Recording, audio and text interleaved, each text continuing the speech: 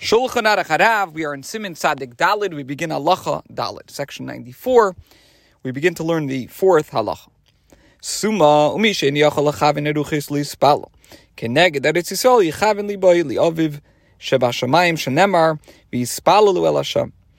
A blind person, and likewise one who is unable to determine the directions in order to pray while facing Eretz Yisrael, should direct his heart to his Father in heaven, as it is written, and they shall pray to Hashem. Halacha Hey 5. Hayaroi chayv alachamoyer. Ein eitzarech leired ulehispalel afilu yeshloi misha yispois es chamoyrei ela mispalel derech hiluchay v'yachzer panav l'Eretz Yisrael im efsherloi. Let's say a person is riding a donkey, so then he is not required to climb down in order to pray. And this applies even, says the Alter Rebbe, if he has someone to hold his donkey for him while he prays. Instead, he is allowed to daven while traveling. Now, if it's possible, he should turn his face toward Eretz Yisrael. Similarly, when traveling in a ship or a wagon, if he can stand, he should. If not, he should sit in his place and pray, and if possible, he should turn his face toward Eretz Yisrael. Now, this is if a person is riding on an animal or traveling in a ship or in a wagon. What about if a person is walking? So if he's traveling by foot, he is allowed to pray while he walks, even if he is not facing Yerushalayim, Jerusalem.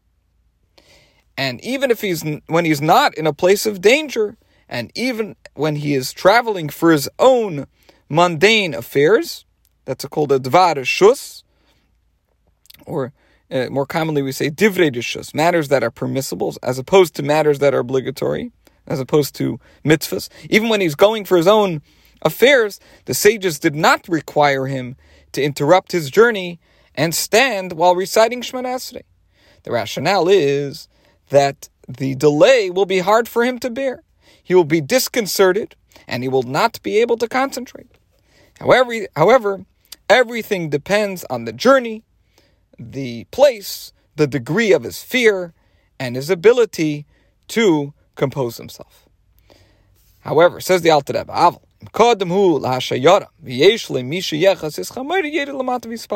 if, however, he has moved ahead of the caravan with which he is traveling, and has someone to hold his donkey, he should dismount and pray. Certainly, if in such a situation he's journeying by foot, he should stand in one place and pray.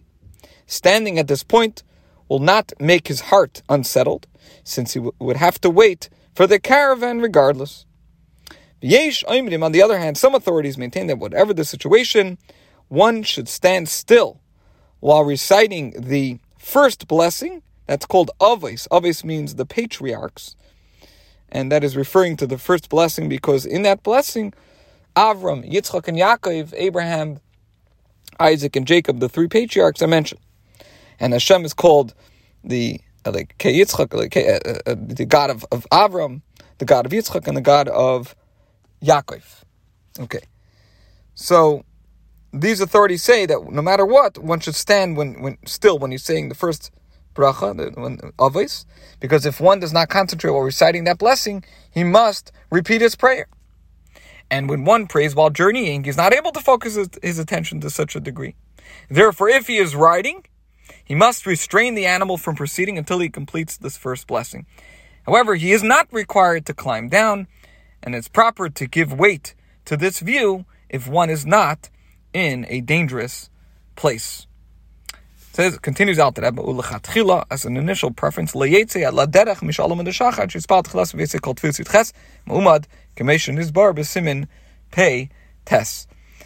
an initial preference from dawn, that's called Amud HaShachar, and onward, one should not set out on a journey until he has recited the entire Shemona Esrei at home while standing, as stated in section 89.